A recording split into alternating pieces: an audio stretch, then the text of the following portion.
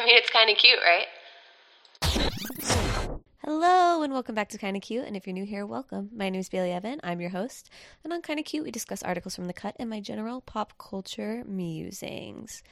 We had a couple good Architectural Digest tours come out recently. We had Gwyneth Paltrow and Devin Booker.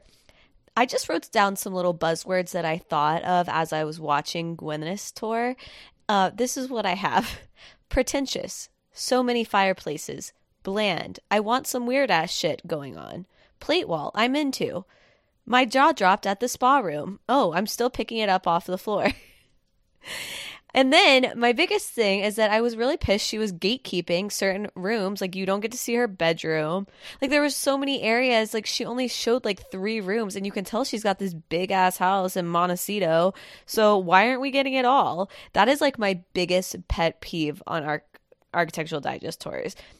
And obviously it's so beautiful. Like, it's very, I mean, it's stunning. Like, would I want to go over there and have some goop food and a wine? Of course. But like, I just feel like when you have so much money and so much things, so many things you can do, to play it kind of safe is just a little boring to me. It's like, why? You don't have to, you know? But the fact that she had a full on spa, that I could not get over it. Like, it looked like the O Spa, which is my favorite spot to go to here in Florida. And I mean, maybe the novelty would wear off if I got to go to that every day, but I just don't think I would. It just is immaculate. So then Devin Booker, he is a basketball player. He's currently dating Kendall Jenner. I liked his a lot. I was very impressed with it. You know, I saw his house as more of an investment because it's in Arizona, which is where his basketball team is. And because basketball players can get traded at any time and have to move somewhere else, I kind of saw this as somewhere that he was just using as a for now home, but still put a lot of thought into it. I love that he had sage. He seemed very into keeping like a very clean space. He had a James Turrell, which I thought was cute because Kendall Jenner also has a James Turrell in her house. He seemed really knowledgeable about design. I always appreciate that. Gwyneth was too. Like, they knew the aspects of their house. They knew who had done the designs. But I just thought his was kind of cozy and unexpected, and I liked that he had a love for wine and was very into like trying wines with his friends. It was giving sophisticated, which I don't know. I didn't have much of a concept of what Devin Booker is like. I just kind of see him in paparazzi shots with Kendall, but he seems really sweet and cute, and I'm into him, you know. And meanwhile, as I was watching these, like the same day, I paid off this huge ass loan that I was paying a huge amount of interest on just to pay back money I took out from my contractors who scammed me over and didn't do any work at my house. So you gotta love to see that. Just these like multi-million dollars houses, and I've been drowning in like, no, I'm not even talking about my mortgage. This was like literally a loan I took out to pay for necessary repairs at my ancient house. So, you know, must be nice. I'm obviously, like, I know this is like a weird day for me to be publishing this, but it's because I kind of wanted to bridge the gap because I was only going to do one episode between last week and this week. Just an FYI, so you guys don't think I like dropped off the face of the planet. I'm sorry if I'm kind of doing like a 3 podcasts a month schedule lately. I swear, if the day ever comes when I can actually like make a penny off of this podcast, I will be more consistent. I promise.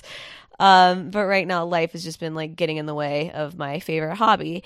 I went horseback riding finally the other weekend, and it was so nice. It was on the beach. I've been wanting to go horseback riding on the beach for so long, for so many years, and the fact it finally came to fruition, it just was such a moment. I'm just really a horse girl at heart. I took horseback riding lessons when I was a wee little one living in England. I took them again in college. I still suck because it's like I never can get past basically like the trotting stage. All I want to do is be able to like gallop bareback on a horse. One day that day will come for me, I'm convinced. But until then, this was nice to just like trot on a beach with a nice little horse. The weather was nice. It wasn't too hot. It was kind of cold, actually, a little overcast, kind of moody. I loved it. And that same weekend, Kenzie and me submitted a video to apply to the Amazing Race, which if they ever called back or I get any farther, I wouldn't be able to update you guys, but I feel like I can tell you that I applied. And you know, I'm just trying to put it out there in the universe, manifest it a little bit because I could really use a windfall, obviously. Kinsey, you agree? And I've just like always like if there's ever a reality show I would want to be on, like it is The Amazing Race. Like getting to travel the world and potentially win $1 million. Who cares if they take out all the tax? Like you've got to travel the world, and I would get to do it with my sister. Like what more could I ask for? I know I'm a little late on talking about this because I skipped last week, but we have to address that Riri, Queen Rihanna herself, is pregnant with Travis Scott. She did this very flashy. What? Oh, fuck. I'm sorry, because I was about to talk about Kylie, guys. It is A$AP Rocky. This is why I have to have Kenzie here. I was getting a step ahead of myself. I'm sorry. It's because on my next thing on my notes is literally Kylie's baby with Travis Scott. Yes, Riri has a child with A$AP Rocky. And I think people were just collectively, like, so shook by this announcement. And I know it's not, it's a little gauche to speculate about women's pregnancies, and it's obviously none of our business, and it's their like blah blah blah.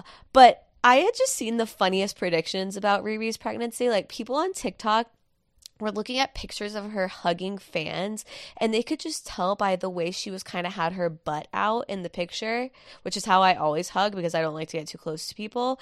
They could just tell from that alone that she must be pregnant, because they're like, no, Rihanna gives full body hugs. So the way she's pointing her feet, the way she's so far away, like they picked up on it just from that. And then there was another like blind item that she was at a dinner and didn't have a drink. And people were just like, no, Rihanna always has a drink. Like she has to be pregnant.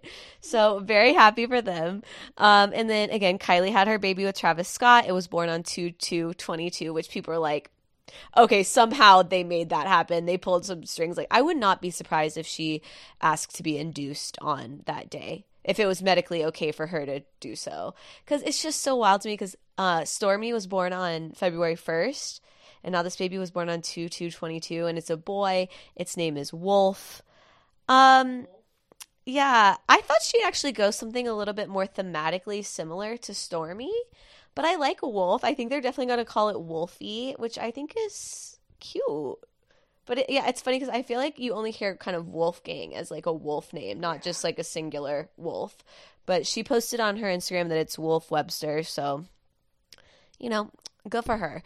Speaking of good for people, Kirsten Dunst finally got an Oscar nomination. And I just feel like very proud of her. She's such an iconic actor just like throughout the years. And I feel like it's just about damn time, honestly. And I love that she got nominated alongside her husband, Jesse Plemons. They're in the movie called The Power of the Dog. And I know everyone's like shitting on the Oscars, like I shit on the Oscars.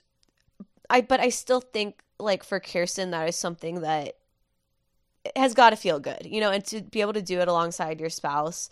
I'm just happy for her. And I think she might win. She's nominated for supporting actress, but I think the nom is exciting. So I know I was just already bitching about how maybe I do for a month if I ever made a dime. And I don't say that because like I'm trying to be like like I love doing this, guys, but sometimes I'm just like I can't prioritize it over my job where I make actual money. That's like where the problem comes in. So if you want to help me out, I would love if you gave me a rating on Spotify. It takes 1 second. I only have like a 4.6 right now. So if you want to help me get that up, I would be very grateful. And as usual, you can always rate and review on Apple Podcasts, subscribe wherever you listen, and most of all, just tell a friend or share about it in your Instagram story. It makes really a huge difference for me, and it makes my day, it makes my week, it makes my month when you guys do that. And I will admit it does make me sad when I get sad reviews. So if you want to not make my day, you can do that. And I haven't talked in a while about here, or maybe even ever, about kind of how I envision this podcast, like what the experience is. But whenever I record, I always kind of think about it as like me being in college and being on my laptop procrastinating while I should be studying for a test, and instead going on Perez Hilton and constantly updating it, and like leaning over and telling my friend when I found something interesting, or like when I would get so excited to go to the airport and buy a magazine and look through it and like tell the person sitting next to me, not strangers, I don't talk to strangers, but if I had a friend next to me, like tell them about what I was reading about, or text my sister. And I just kind of feel like that's how I want this podcast to feel like that you're sitting next to each other, you're reading and versus like on a phone. You know, it's like now everything's on a phone. You send stuff in the DMs, you send it on TikTok. I want this to feel more like how I remember imbibing pop culture. And I know it was very toxic in that time. And I try to keep the toxicity on this podcast low, but I just hope that that's the vibe you get when you listen to this with me. And I hope if that is how you feel, you could let me know. I did also have a review that someone said it feels like a wine night with friends. So I would thank you by name. I'm so sorry. I don't know your name because it was just random letters, but thank you so much for leaving a nice review on Apple. I always shout out you guys. Like if you DM me, if you leave a review, I would love to shout you out on here. It's literally like the least I can do. I wanted to talk actually about a DM I got from a sweet girl named Emily. She found me through my episode with Shannon, Fluently Forward, and she was talking about the Bama Rush Talk episode that I did. And she was actually a DG at UF, which I spoke about them and their I'm on a boat. So please go back and listen to that episode because that video is just unreal. And she said that the girl who sings the auto-tune part was allegedly on American Idol and is currently a country singer, which just had me so shook. I'm like, I have to share that on the podcast because I also view this as kind of like almost like a digital scavenger hunt. Like you find something from a while ago and somehow it crops up and becomes relevant again. So I'm so like, because that girl who's the auto-tune voice on that video, it's not good. It is not like, right, Kenzie? No. It sounds like it needs the auto-tune. So, okay, let's see. I'm sorry. We have one like very, very sad thing to talk about before we get into our articles. But I wanted to let you guys know because we talked about obviously the awful shooting of Helena Hutchins that happened on the set of Rust, and she was shot by Alec Baldwin. And there was finally a lawsuit filed in that case. So I read the complaint that was filed and I just wanted to share with you guys some of the things that stood out to me from it. It was filed in the state of Arizona New Mexico, where the movie was filmed. And it kind of, obviously these are just allegations, but it definitely paints a story of how they are saying the situation occurred. And I'm sure before they drafted this complaint, they spoke to many people who were witnesses and were there on set and any sort of police reports that were done. So I'm thinking this is probably a very accurate description of what went down.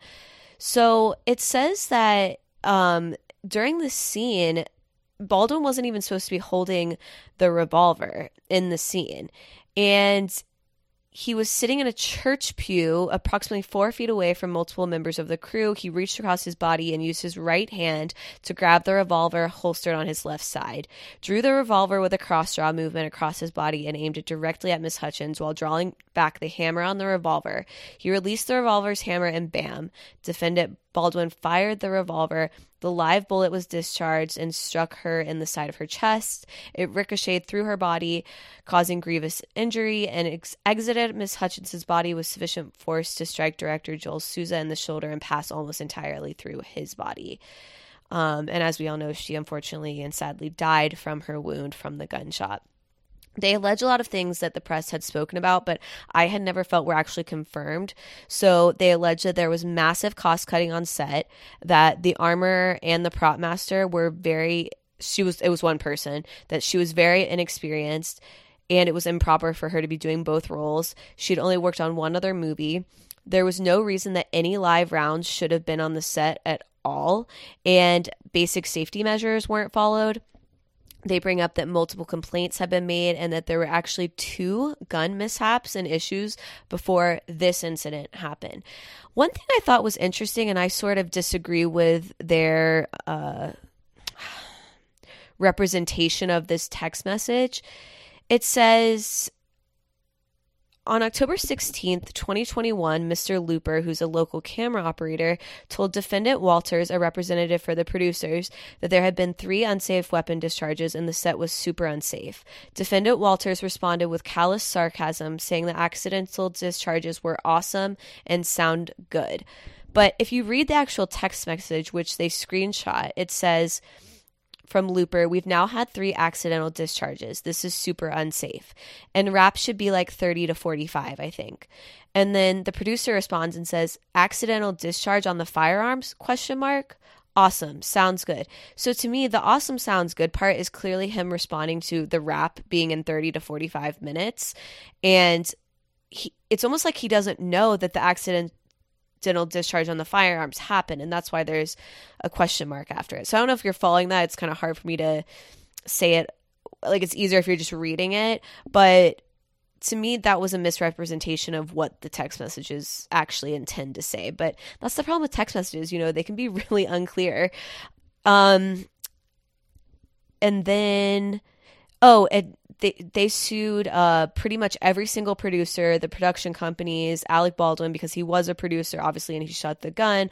This, again, is a civil case. It's seeking money damages, compensatory, punitive.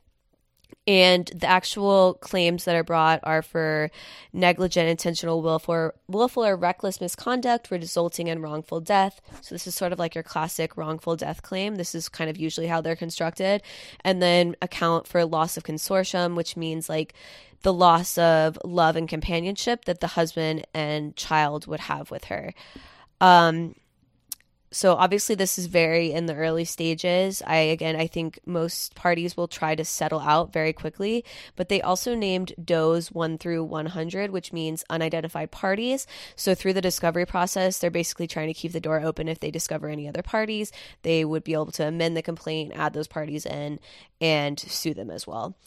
So again, just wanted to update you guys on that since we did talk about it when it happened, but I promise the rest of this episode, much more upbeat.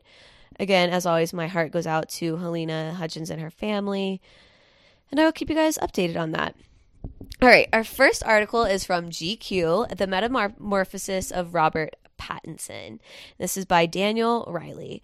Now, the last GQ article we did about Rob Pats, I'm going to call him R. Pats, was about him making a diabolic pasta sandwich in the microwave. Oh. It's on episode 40, FYI, if you want to go back and listen to that episode.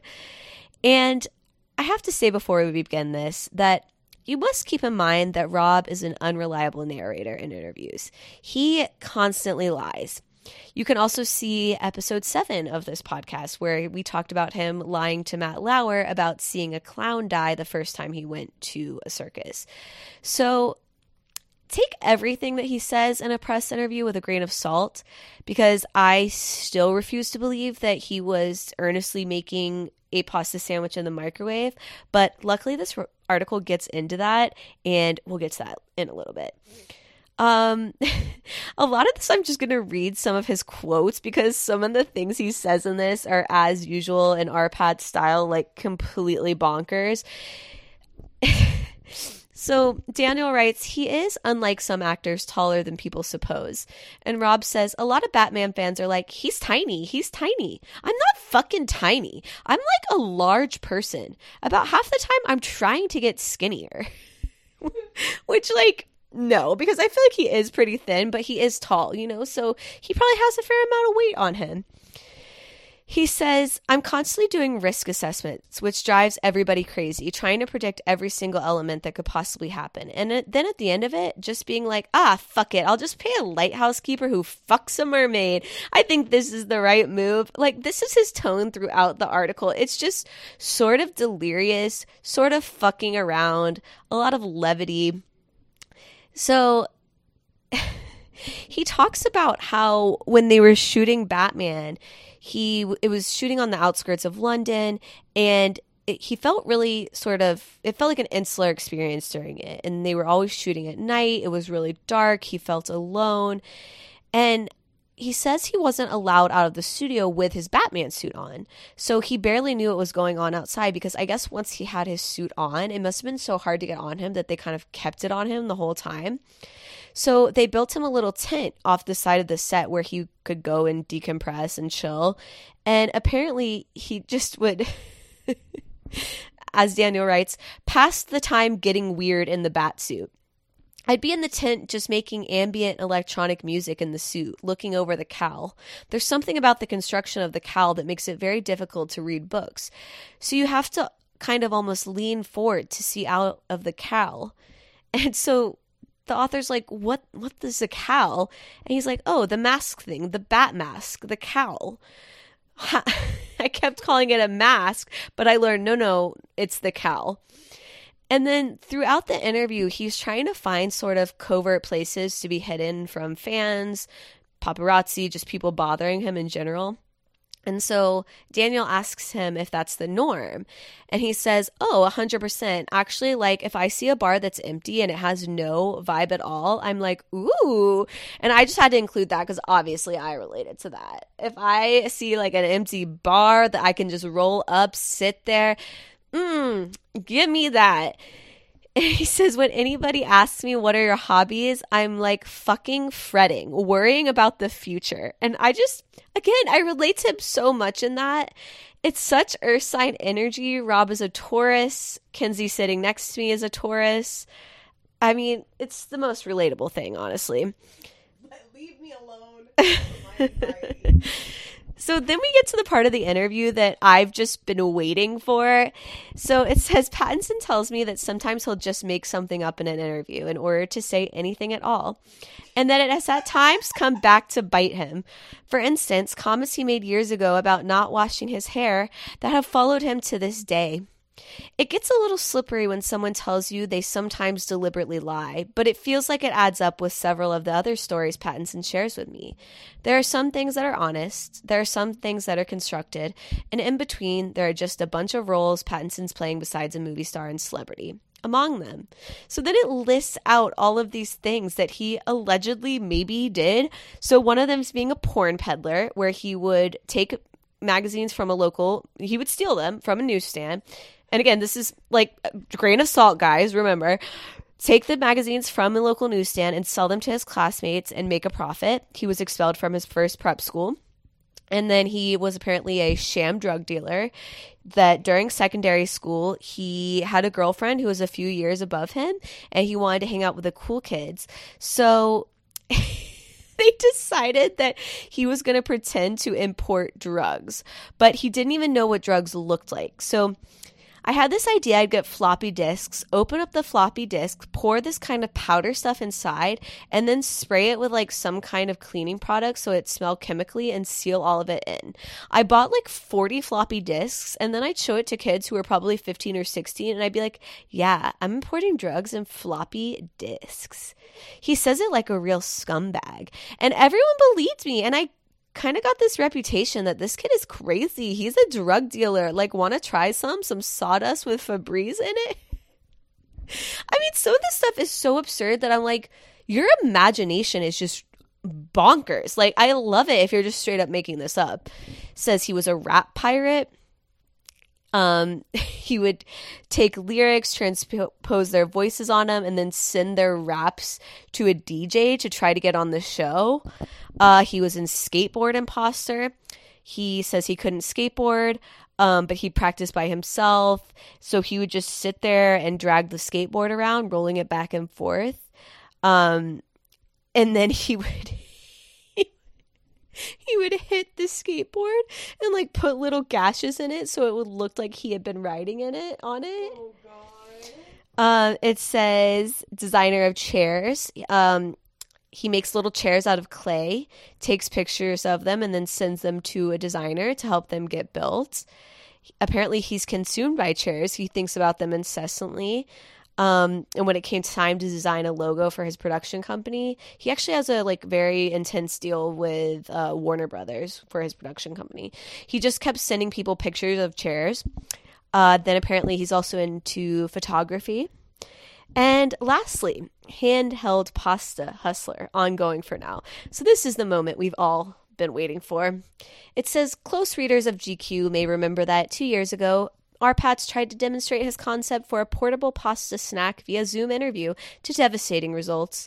The internet received the effort as a stunt, or at least a knowing performance of ineptitude. But I was fully actually trying to make that pasta, he says. Like, I was literally in talks with frozen food factories and hoped that that article would be the proof of concept.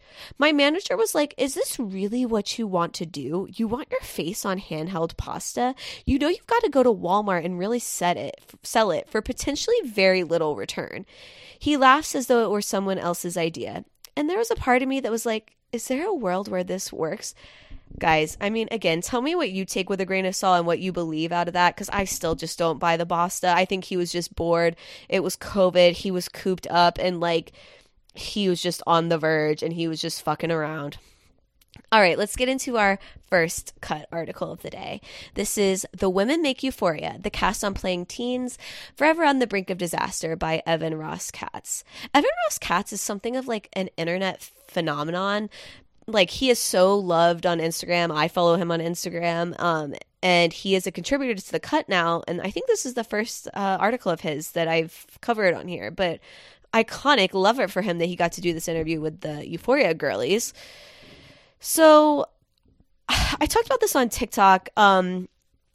But obviously, I think I mentioned on here how there's been a lot of rumors that Barbie Ferreira and Sam Levinson got into it on set, and due to that, a lot of her storyline was cut. But I feel like this sort of confirms it for me. But at the same time, in this article, Zendaya makes it very clear that the initial script for season 2 was like completely scrapped because basically of the pandemic happening and the pause on filming. They kind of just like reworked the whole script. And I don't know if she was saying that to kind of temper the rumors about all of these alleged script changes due to riffs on set, but I just thought the way that Evan wrote this part and her answer were telling. He says that her storyline this season, Barbie Ferreira's, has felt the most ancillary. There are rumors that Ferreira and Levinson argued on set over her roles being sidelined. Ferreira did not join the rest of the cast at the show's premiere, which added fuel to the gossip. For her part, Ferreira says Kat's journey this season is a little more internal and a little mysterious to the audience. She's secretly going through a lot of existential crises. She loses her marbles a little bit, just like everyone else this season. The theme is everyone's gone a little crazy.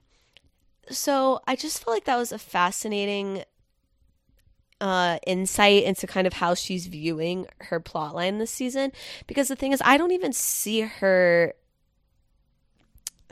journey as internal. She just simply does not have a lot of screen time unless she's sort of just playing a supporting character to the other friends. And then I don't want to spoil it for you guys, but kind of her storyline in this last episode is just absurd and frankly kind of out of character for Kat's character. I think the overarching theme of kind of falling out of love with someone and not knowing how to handle it is something relatable, and I get that. But I just think the treatment of her character, as I always say when I'm talking about Sam Levinson, is sus. And then we also have more confirmation from Sydney Sweeney, who plays Cassie, that nude scenes were taken out. And she says, coming into the second season, she felt more confident saying, I don't know if Cassie would make this decision.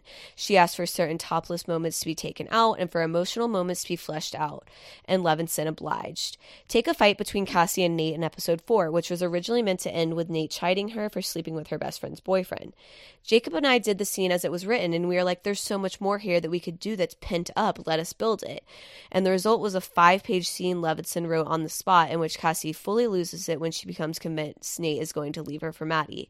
I let any judgment on myself go, says Sweeney. I'm very proud of the meltdown Cassie had this season. And I have to say, Sydney has just acted the shit out of this season. I mean, so has Zendaya. So has Alexa Demi, who plays Maddie. I mean, every single one of them has literally killed it. I have been so blown away by their acting this season, as much as I have issues with some of Sam Levinson's bullshit and the plot in general. They have acted the shit out of it. I also like, there was a little video that accompanied this article, and Hunters asked her ideal music festival lineup, and she says Dominic Fike as one of the people, which is so adorable because they are like seeing each other right now, and he plays Elliot in this season, and he's also a singer. He's very good. If you haven't heard his music, I'm sure you will be familiar with some of them when you give them a little listen. And since we were talking about the Euphoria girlies, I wanted to bring up this article that was also in GQ about Angus Cloud, who plays Fezco in Euphoria.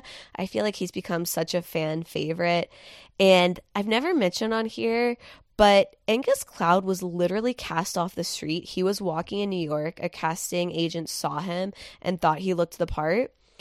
And that's literally how he's on this show. Can you imagine? He had never acted before. Now he's super getting into acting. He has things he's filming right now. He has all these parts lined up. I also have to take this moment because everyone's loving Fexy this season, Fez and Lexi, who's played by Maude Apatow. And 2 people on TikTok said I looked like her in one of my TikToks. And I know it was just the angle I was filming at and how my makeup was done, because obviously I don't look like her. But I mean, I don't know. It gave me a little hope that maybe I could get a little Fezco minus the drug dealing in real life. And I just love because he very much speaks in a way that does not scream media training to me. And it's very much in his voice. So they say, how hyped were you to finally get a Fez episode? And it's the season premiere at that.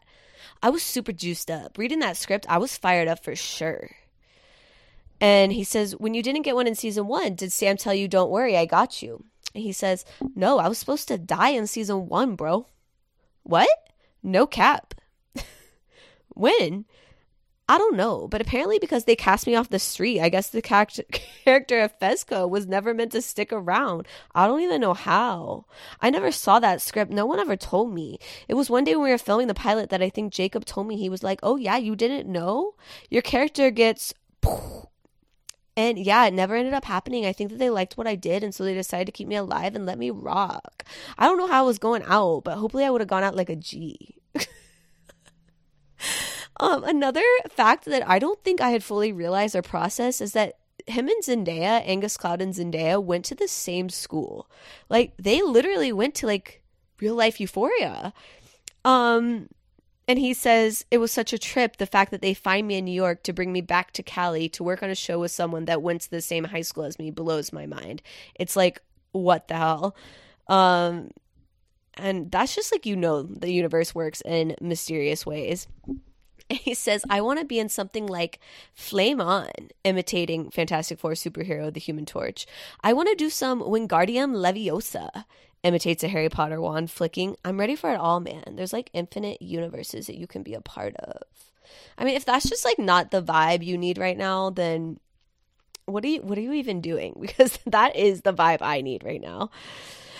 Okay, next up, Julia Fox is her own muse. Thank you very much. The fast forward month in the life of the LES girl turned TMZ A-lister by Hunter Harris. Now, this starts out with a note that says, a week after our interview, Julia Fox posted a statement to her Instagram. She and Ye had parted ways. The announcement fell on Valentine's Day amid Ye's public pleas to get together with Kim Kardashian West. Fox waved away the suggestion that she was heartbroken. Why not see me for what I am, which is a #1 hustler, she wrote. Here she tells us about her so-called hustle. So first off, I have to go to the actual Instagram post by Julia. Okay, so she says, y'all would love if I was so upset. The media would love to paint a picture of me as a sad, lonely woman crying on a plane by myself, but it's not true. And that's when she says, why not see me for what I am, which is a #1 hustler. I came up, y'all, LOL, and not only that, but Kanye and I are on good terms. I have love for him, but I wasn't in love with the man. Jesus Christ, what do you guys think I am, 12 years old? And for the record, the only time I cried in 2022 was on February 6th on my dead BFF B-Day. Anyway, if you want the full tea, you're going to have to buy the book when it comes out. Smiley face emoji. I mean, obviously I'm not laughing at her crying about her dead best friend. That's fucking awful. But just the tone of the rest of this, the smiley face, her book coming out, the marketing genius that all of this is. I mean, again, we all knew this was the fakest of fake PR relationships. Obviously, she wouldn't be crying about breaking up with Kanye. Like, she might have been crying about not making that bag anymore, like not getting Birkins, but she's not going to be fucking crying about breaking up with Kanye, you know? But people were, like, news reports were saying she was crying on the streets. So then she does this insane like photo shoot with her stylist, her friends, and an interview with The Cut. And she must like talking to them because she did another interview with them literally at the beginning of all this that we discussed on here. Okay, so I have to set the scene for you. It says, Julia Fox is telling me about the past 4 weeks of her life. Her slender index finger, adorned with French-tipped acrylics and delicate tattoos, points out everything she's wearing. Hoodie, Yeezy Gap. T-shirt underneath, Yeezy Gap. Pants, Yeezy Gap. Or they're actually Tom Ford. Like just casually mixing up Tom Ford with Yeezy Gap. The reporter says that she reflects matter-of-factly on it all at lunch, that she's a little distracted but polite. She does not pay any attention to her phone, which seems to illuminate with new notifications every few minutes. She seemed relaxed in the middle of this pop culture hurricane, they write. And she says, I've never been operating at the level that Ye is. Everything's much more amplified and everything feels much more serious just because of how many people are watching. I never wanted to be super mega famous. It's a life ender for some celebrities. They become reclusive and paranoid and hide. I refuse to not live authentically. I found this quote so fascinating because to me, I felt like the only goal of this was to become super mega famous and be on everyone's lips and have her name out there. But now I'm kind of reevaluating. I'm like, well, either she's lying here or maybe she just really wanted to get more roles in movies and not from a position of wanting to be famous, but wanting to do indie films. But then she went on Call Her Dad. Like, guys, it just doesn't make sense to me. I have trouble taking what she's saying at face value and not as a big part or a small part of a bigger plan. And this is my favorite quote. She says, when our paparazzi photos were leaked, there was just such an interest. I was kind of like, okay, I'll tell you, I wasn't being like hush hush celebrity. Celebrities are not that fucking important. You can tell us about your stupid fucking date. We're in a pandemic. Give people something to talk about. Do your fucking service. Do your job. And that take on celebrity culture is actually really refreshing. Like, I'm so supportive of celebrities wanting their privacy, and I think that should be respected. And especially like when it comes to kids, and I just think everyone deserves privacy. And I've always struggled with being someone who's so obsessed with pop culture and trying to speak about it in a way that feels kind of morally right and respectful to me, but also in a way that is entertaining. So I love that she's just like, go out there, put your fucking date on like a show. And it kind of reminded me of the way like Rihanna did her pregnancy announcement. I think I really appreciated it because it was so just like, yeah, look at me. I'm fabulous. I'm pregnant. I'm letting it hang out. I look gorgeous. Like, I just loved everything about it. And she kind of talks about how for a while the Hollywood machine was kind of wanting her to dress a certain way, dress a little bit more Stepford wife-ish, and that wasn't really her vibe. I mean, she's a New York girly, you know, like I doubt it was her vibe to be wearing like a little Kate Spade bag or some shit. And she says, okay, I guess I just have to be more Hollywood and more bland, but fuck that narrative. If I want to pop out and wear crazy shit, which is what I want to wear, I mean, she says, you could see everything. I would walk out in a body stocking. That was the type of shit I was on. The low-rise exposed thong meow pants she wore on a date with Ye were not Kanye pants, she says. I've always had those pants. So, again, I think this fashion sense, yeah, of course, I think there was definitely a press move in wearing Balenciaga constantly when she was with Kanye. That was clearly a nod to Kim Kardashian. And now the lookalike that he's with is also dressing in like head to toe Balenciaga. That was all purposeful.